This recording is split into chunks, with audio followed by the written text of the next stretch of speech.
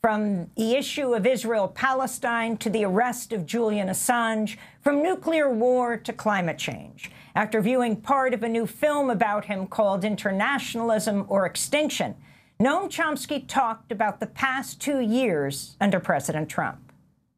If you'll indulge me, I'd like to start with a brief reminiscence of a period which is eerily similar to today in many unpleasant respects.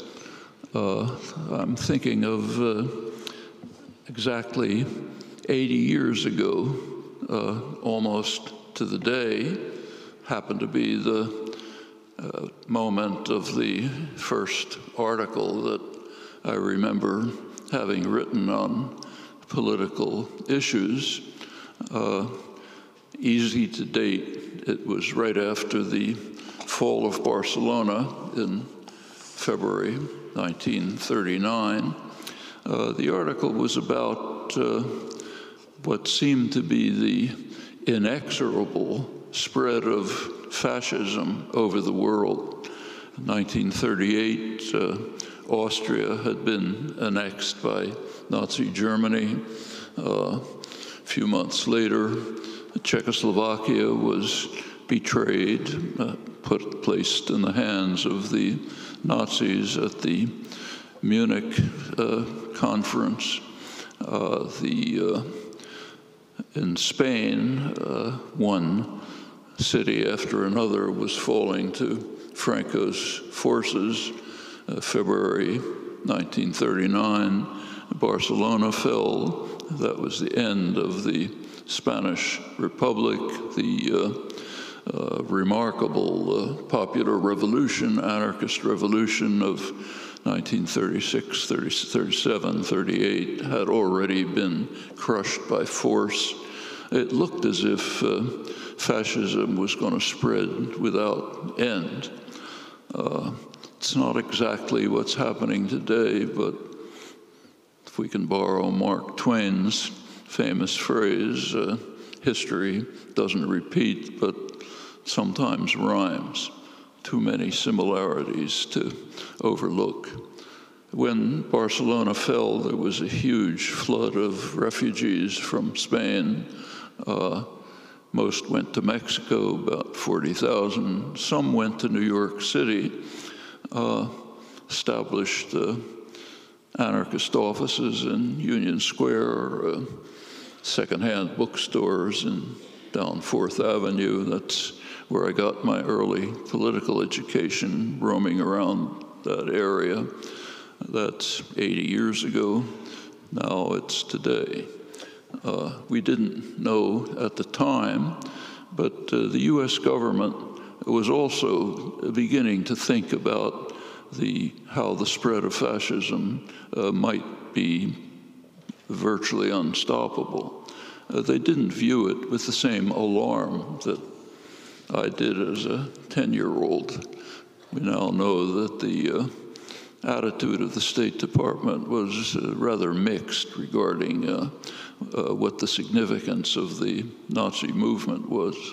Actually, there was a consul in Berlin, US consul in Berlin, who was sending back pretty mixed comments about the Nazis, suggesting maybe they're not as bad as everyone says.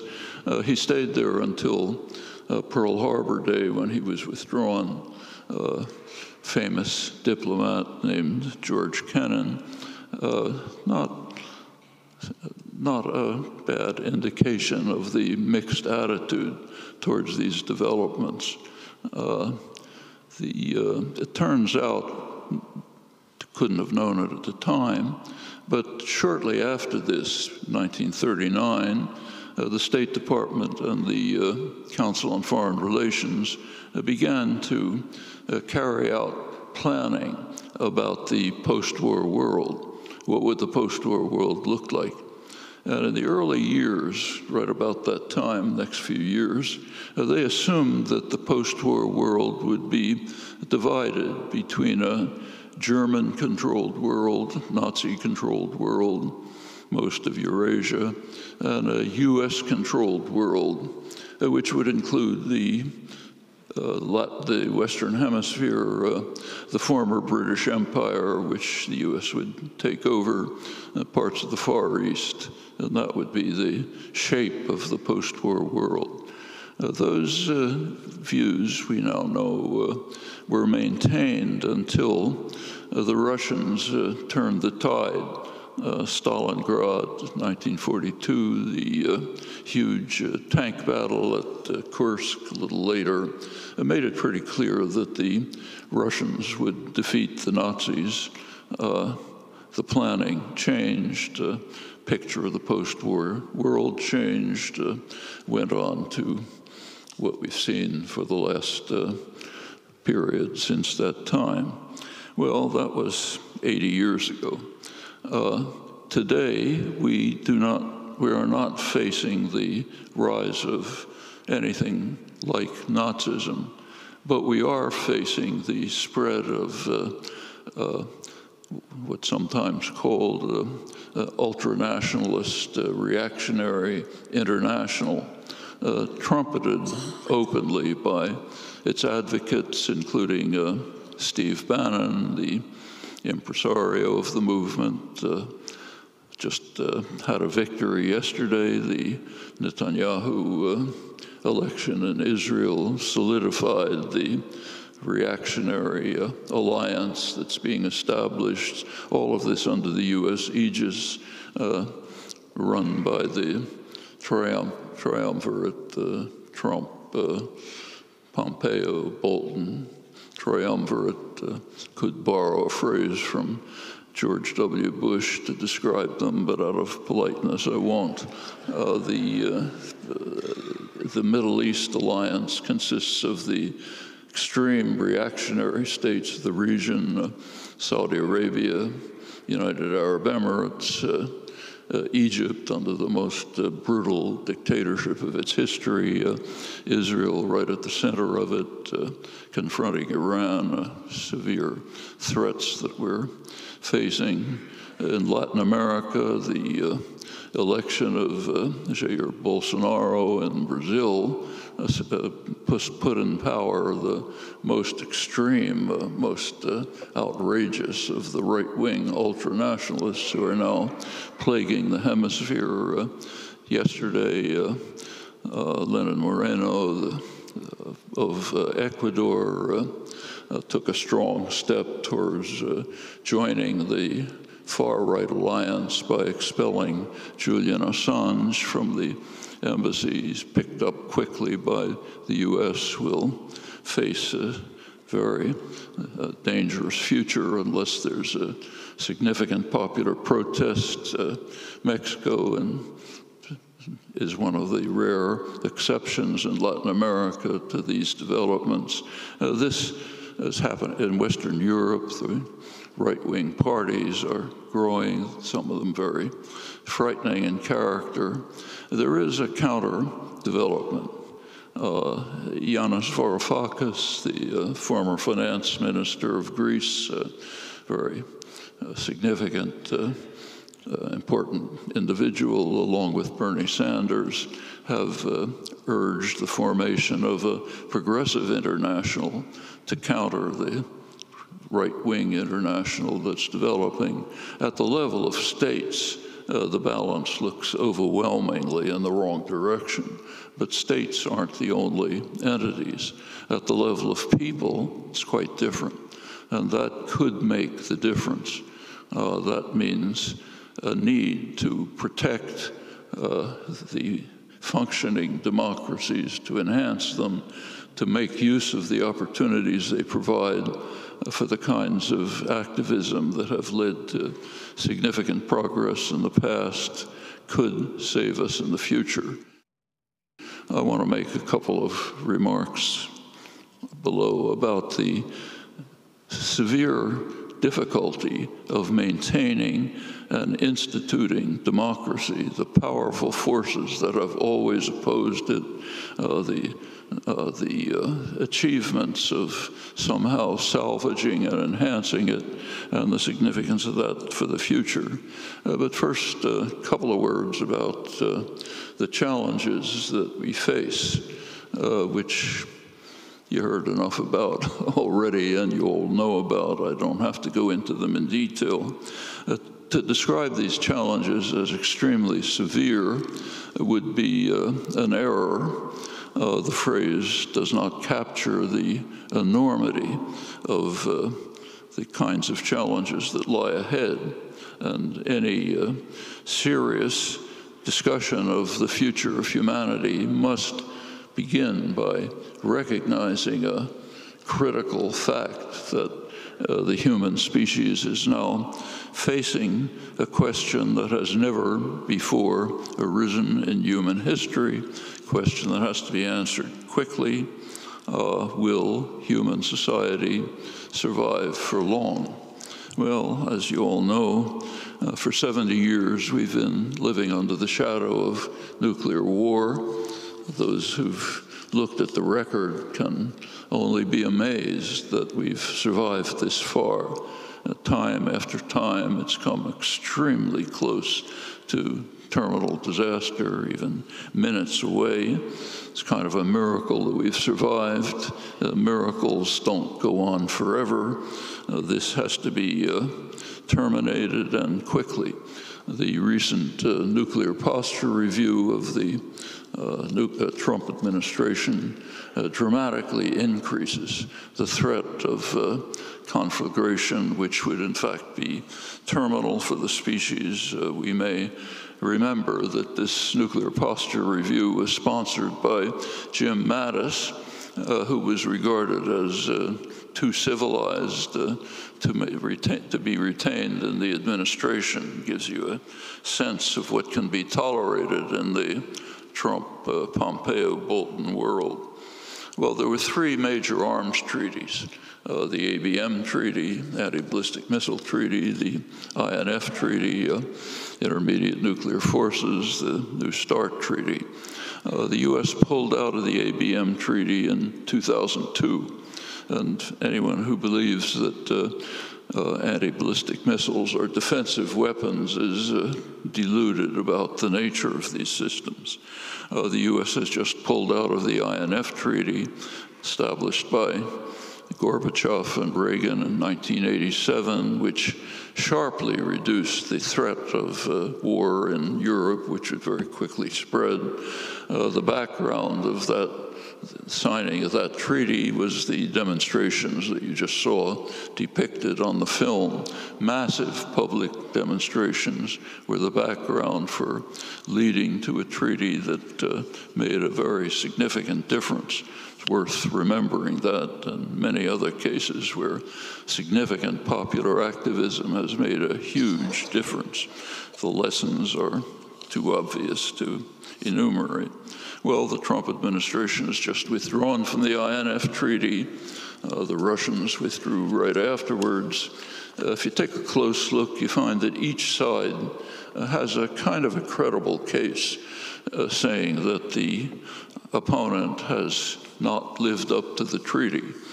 For those who want a picture of how the Russians might look at it, the Bulletin of Atomic Scientists, the major journal on arms control issues, had a lead article a couple of weeks ago by Theodore Postel pointing out how dangerous the U.S. installations of anti-ballistic missiles on the Russian border, how dangerous they are and can be perceived to be by the Russians. Notice on the Russian border, tensions are mounting on the Russian border. Both sides are carrying out provocative actions. We should, in a rational world, what would happen would be negotiations between the two sides with independent experts to evaluate the charges that each is making against the other to lead to a resolution of these charges, restore the treaty. That's a rational world, but it's unfortunately not the world we're living in. No efforts at all have been made in this direction, and they won't be unless there is significant pressure. Well, that leaves the New START Treaty. The New START Treaty has already been designated by the figure in charge, who has modestly described himself as the greatest president in American history. He gave it the usual designation of anything that was done by his predecessors, the worst treaty that ever happened in human history. We've got to get rid of it. If, in fact, this comes up for renewal right after the next election, and a lot is at stake. A lot is at stake, and whether that treaty will be renewed. It has succeeded in very significantly reducing the number of nuclear weapons to a level way above what they ought to be, but way below what they were before, and it could go on. Well, meanwhile, global warming proceeds on its inexorable course. During this millennium, every single year, with one exception, has been hotter than the last one. There are recent scientific papers, James Hansen and others, which indicate that the pace of global warming, which has been increasing since about 1980, may be sharply escalating and may be moving from linear growth to exponential growth, which means doubling every couple of decades. We're already approaching the conditions of 125,000 years ago, when the sea level was about roughly 25 feet higher than it is today.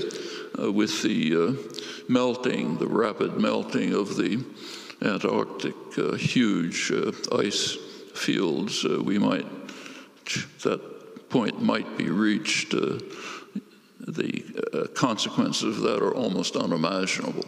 I mean, I won't even try to depict them, but you can figure out quickly what that means.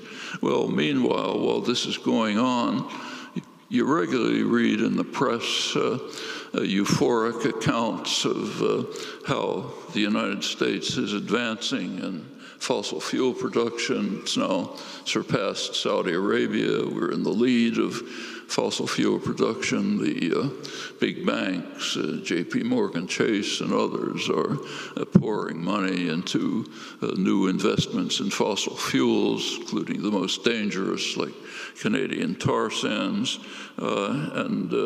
This is all presented with great euphoria, excitement. We're now reaching energy independence. We can control the world, determine the use of fossil fuels in the world. Barely a word on what the meaning of this is, which is quite obvious. It's not that the reporters, commentators don't know about it, that the CEO of the banks don't know about it. Of course they do.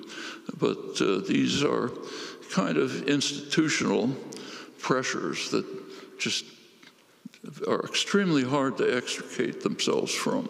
You can put yourself in try to put yourself in the position of the, say, the CEO of JP Morgan Chase, the biggest bank, which is spending large sums in investment in fossil fuels.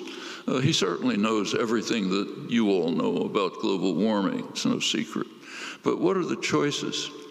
It basically has two choices.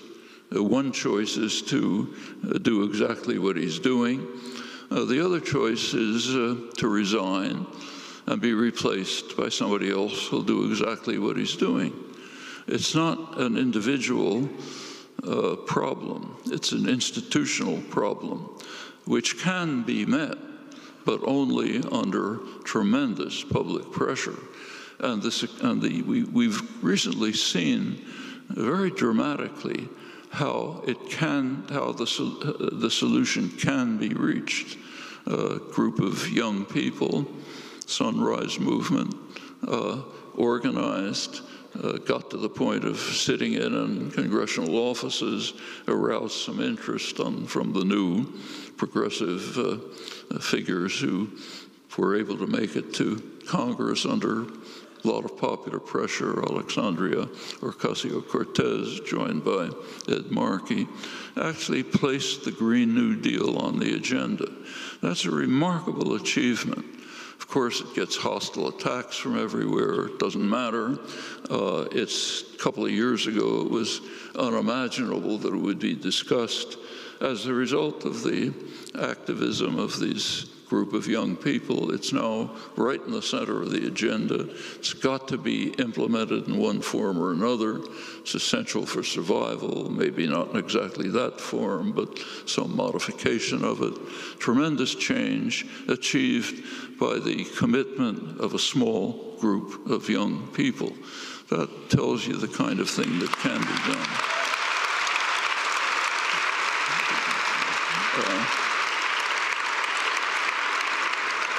Meanwhile, the doomsday clock of the Bulletin of Atomic Scientists last January was set at 2 minutes to midnight. That's the closest it's been to terminal disaster since 1947. The announcement of the settlement of the setting mentioned the two major familiar threats. The threat of nuclear war, which is increasing, threat of global warming, which is increasing further, and it added a third for the first time, the undermining of democracy.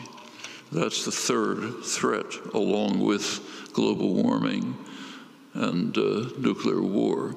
And that was quite appropriate, because functioning democracy offers the only hope of overcoming these threats. They're not going to be dealt with by major institutions, state or private, acting without massive public pressure, which means that the means of democratic functioning have to be kept alive, used the way the Sunshine Movement did it, the way the great mass demonstration in the early 80s did it, and the way we continue today. This is Democracy Now! I'm Amy Goodman in Boston. As we sit down with Noam Chomsky for a public conversation, I asked him about the arrest of Julian Assange. Well, the Assange arrest is scandalous in several respects. One of them is just the effort of governments, and it's not just the U.S. government. The British are cooperating. Ecuador, of course, is now cooperating. Sweden before had cooperated. The efforts to silence a journalist who was producing materials that people in power didn't want the rascal multitude to know about, okay? That's basically what happened. WikiLeaks was producing things that people ought to know about those in power. People in power don't like that, so therefore we have to silence it, okay? This is the kind of thing, the kind of scandal that takes place, unfortunately, over and over. To take another example, right next door to Ecuador, in Brazil, where the developments that have gone on are extremely important. This is the most important country in Latin America, one of the most important in the world. Under the Lula government, early in this millennium, Brazil was maybe the most respected country in the world. It was the voice for the global South under the leadership of Lula da Silva. Notice what happened. There was a coup, soft coup, to eliminate the nefarious effects of the Labor Party, the Workers' Party. These are described by the World Bank, not me, the World Bank, as the golden decade in Brazil's history.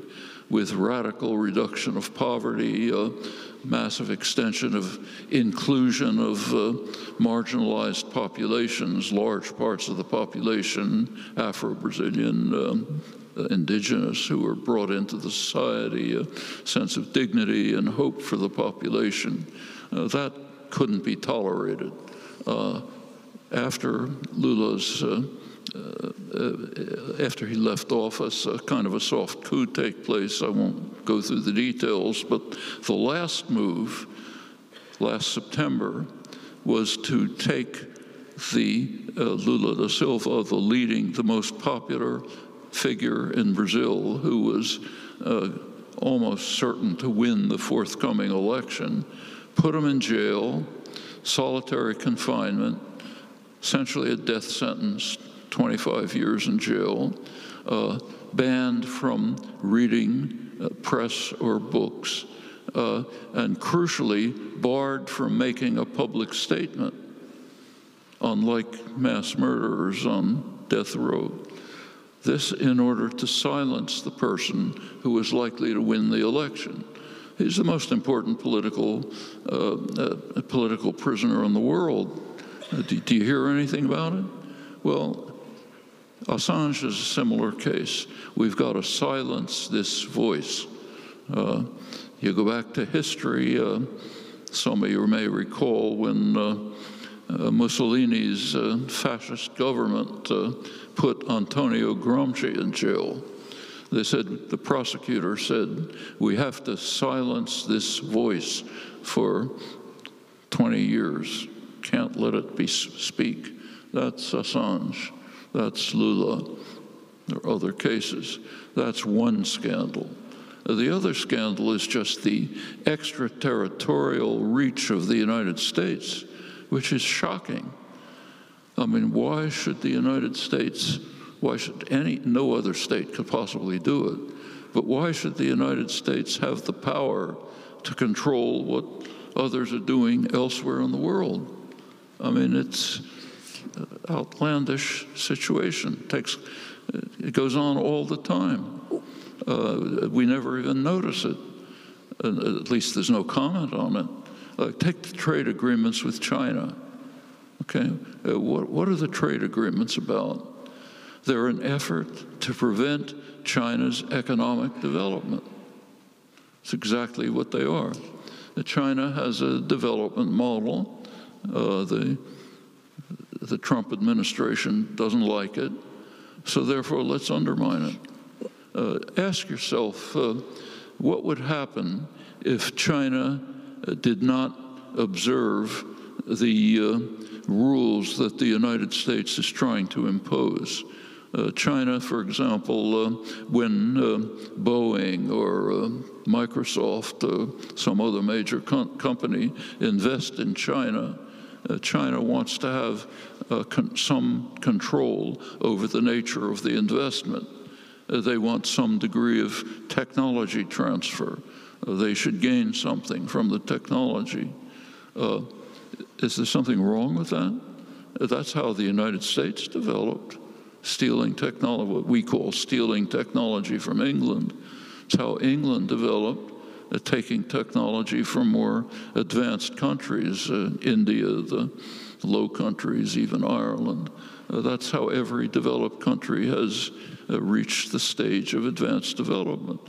If Boeing and Microsoft don't like those arrangements, they don't have to invest in China. Nobody has a gun to their heads. If anybody really believed in capitalism, they should be free to make any arrangement they want with China. If it involves technology transfer, okay. The United States wants to block that, so China can't develop. Take what are called intellectual property rights,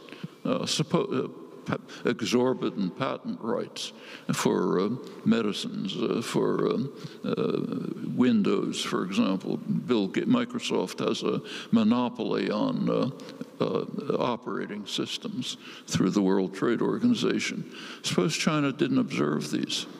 Who would benefit and who would lose? Well, the fact of the matter is that consumers in the United States would benefit. It would mean that you'd get cheaper medicines. It would mean that when you get a computer, you wouldn't be stuck with Windows. You could get a better operating system. Bill Gates would have a little less money. The pharmaceutical corporations wouldn't be as super rich as they are, a little less rich, but the consumers would benefit. Is there something wrong with that? Is there a problem with that? Well, you might ask yourself, what lies behind all of these discussions and negotiations? This is true across the board. Almost any issue you pick, you can ask yourself, why is this accepted? So in this case, why is it acceptable for the United States to have the power to even begin to give even a proposal to extradite somebody whose crime is to expose to the public materials that people in power don't want them to see? That's basically what's happening. Noam, what about what's happened in Israel? Prime Minister Netanyahu winning a record fifth term. Right before the election, he announces that he will annex illegal Israeli settlements in the occupied West Bank. Last month, Trump officially recognized Israeli sovereignty over the Golan Heights. Well, first of all, if Benny Gantz had been elected instead of Netanyahu, the difference would not be very great. The difference between the two candidates is not substantial in terms of policy. Netanyahu, here's another example of the extraterritorial reach of the United States. Netanyahu is somewhat more extreme. The United States desperately wanted him to be elected, and the Trump administration has been giving gift after gift to Netanyahu to try to get him elected. It was enough to carry him over the roughly 50-50, close to 50-50 election. One of them, of course, was to move the embassy to Jerusalem in violation of not only international law, but even Security Council resolutions that the U.S. had participated in. Very dramatic change. The second, equally dramatic, was to authorize Israeli annexation of the Golan Heights. The Syrian Golan Heights are, under international law, occupied territory.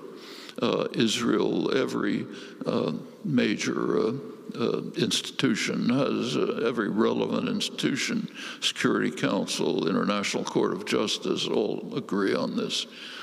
Israel did formally annex the Golan Heights, but the Security Council, UN Security Council, with the U.S. participating, declared that null and void. Okay, Trump unilaterally reversed it. Another gift to Netanyahu, saying, try to demonstrate to the Israeli public that with U.S. backing, he can get anything they want. The last was Trump's latest, just before the election, his declaration that if elected, he would annex parts of the West Bank. That was with tacit U.S. authorization. These are strong measures that were taken to interfere radically with a foreign election. Have you heard something about how terrible it is to interfere in foreign elections? I think maybe that you noticed that somewhere. Here it's done radically. It's considered fine. But exactly what are the actual consequences of that in terms of the way policy has been evolving? Fact of the matter is not much. So take the annexation of the Golan Heights. In fact, it was declared null and void by the Security Council. It was condemned by the International Court of Justice, but did anybody do anything about it? Has any move been made to prevent Israel's development of the Golan Heights, establishment of settlements, enterprises, development of ski resorts on Mount Hermon, anything? No, nobody lifted a finger. And nobody lifted a finger for a simple reason. The U.S. won't allow it. Nobody says that, but that's the fact. Well, now it's formally authorized instead of just happening. Take the Netanyahu's proposal to annex parts of the West Bank. That's been going on for 50 years, literally. Right after the '67 war, both political parties, both major groupings in Israel, the former labor-based party, the Likud-based party, conglomerate, they have slightly different policies, but essentially they have been carrying out a development program in the West Bank which is geared towards the goal, the very clear goal of creating what will be a kind of greater Israel, in which Israel will take over whatever is of value in the West Bank, leave the Palestinian population concentrations, like in Nablus and Tulkarm, leave them isolated. In the rest of the region, there are maybe 150 or so little Palestinian enclaves, more or less surrounded by checkpoints, often separated from their fields, able to survive, but barely. Meanwhile, Jewish settlements are developed. Cities have been constructed. Major city, Ma'ale Adumim, constructed mostly under Clinton, incidentally, under the Clinton years, east of Jerusalem. The road to it essentially bisects the West Bank. Further ones up north. Jerusalem itself is maybe 5 times the size of what it ever was historically. All of these are linked by highly developed infrastructure projects. You can take a trip. You can try. This is basically creating pleasant suburbs of Tel Aviv and Jerusalem in the West Bank. You can travel from Ma'ale Adumim to Tel Aviv on a big highway restricted to Israelis and tourists, not Palestinians, more easily than you can get from the South Shore to Boston, never seeing an Arab. All of this has been steadily developed year after year with tacit U.S. support. U.S. provides the diplomatic support, a lot of the economic support, the military aid. Meanwhile, the government says, we don't like it, stop doing it, but providing the means for it. Well, the only difference in Netanyahu's statement with Trump's tacit backing is, I'm going to go ahead and annex all of this instead of just developing it subject to eventual annexation. These are the real things that have been happening. The Netanyahu victory, as I mentioned before, solidifies an alliance that has been developed. It's been parts of it have been kind of undercover for years, not formal, but functioning. Now coming into the open of the most reactionary Arab states, primarily Saudi Arabia, one of the most reactionary states in the world, Egypt under the Sisi dictatorship, the worst dictatorship in Egypt's history, United Arab Emirates, similar, Israel right in the center of it. It's part of the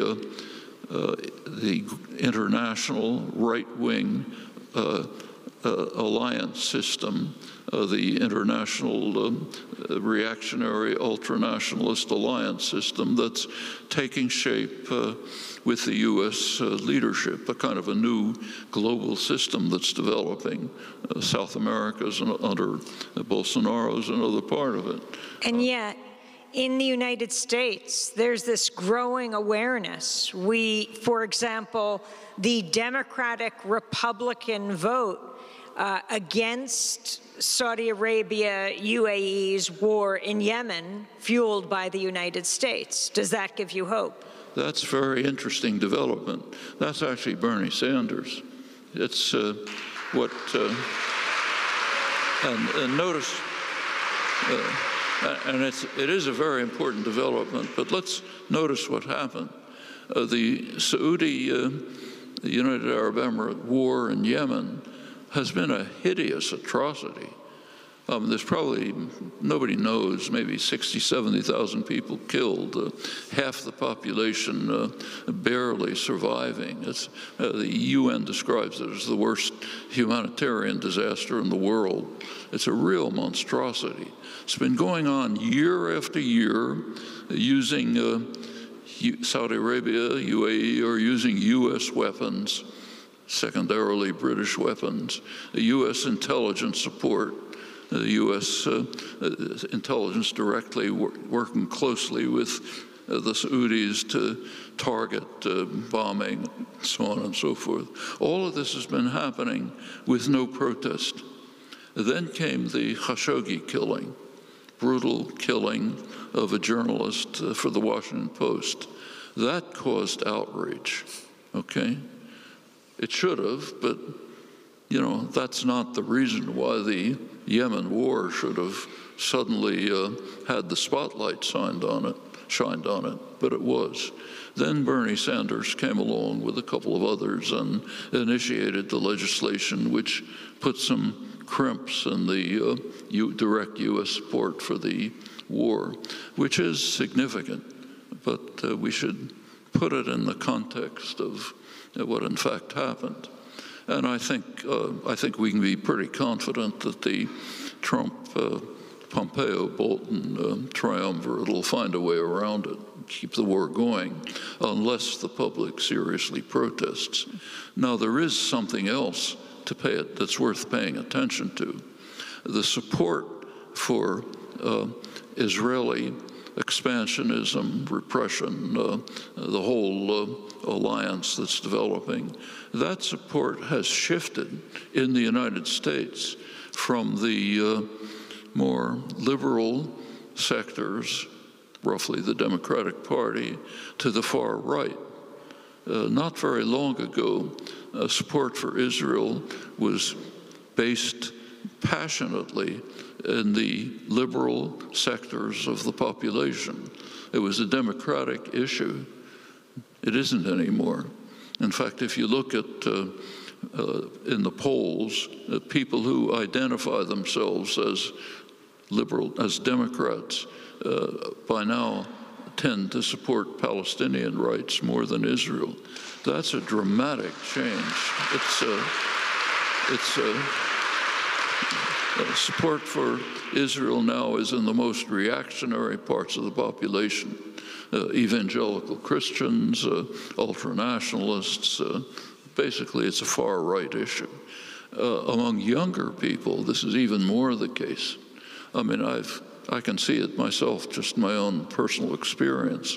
Up until about maybe 10 or 15 years ago, if I was giving a talk at a university on Israel-Palestine, even my own university, MIT, I had to have police protection, literally.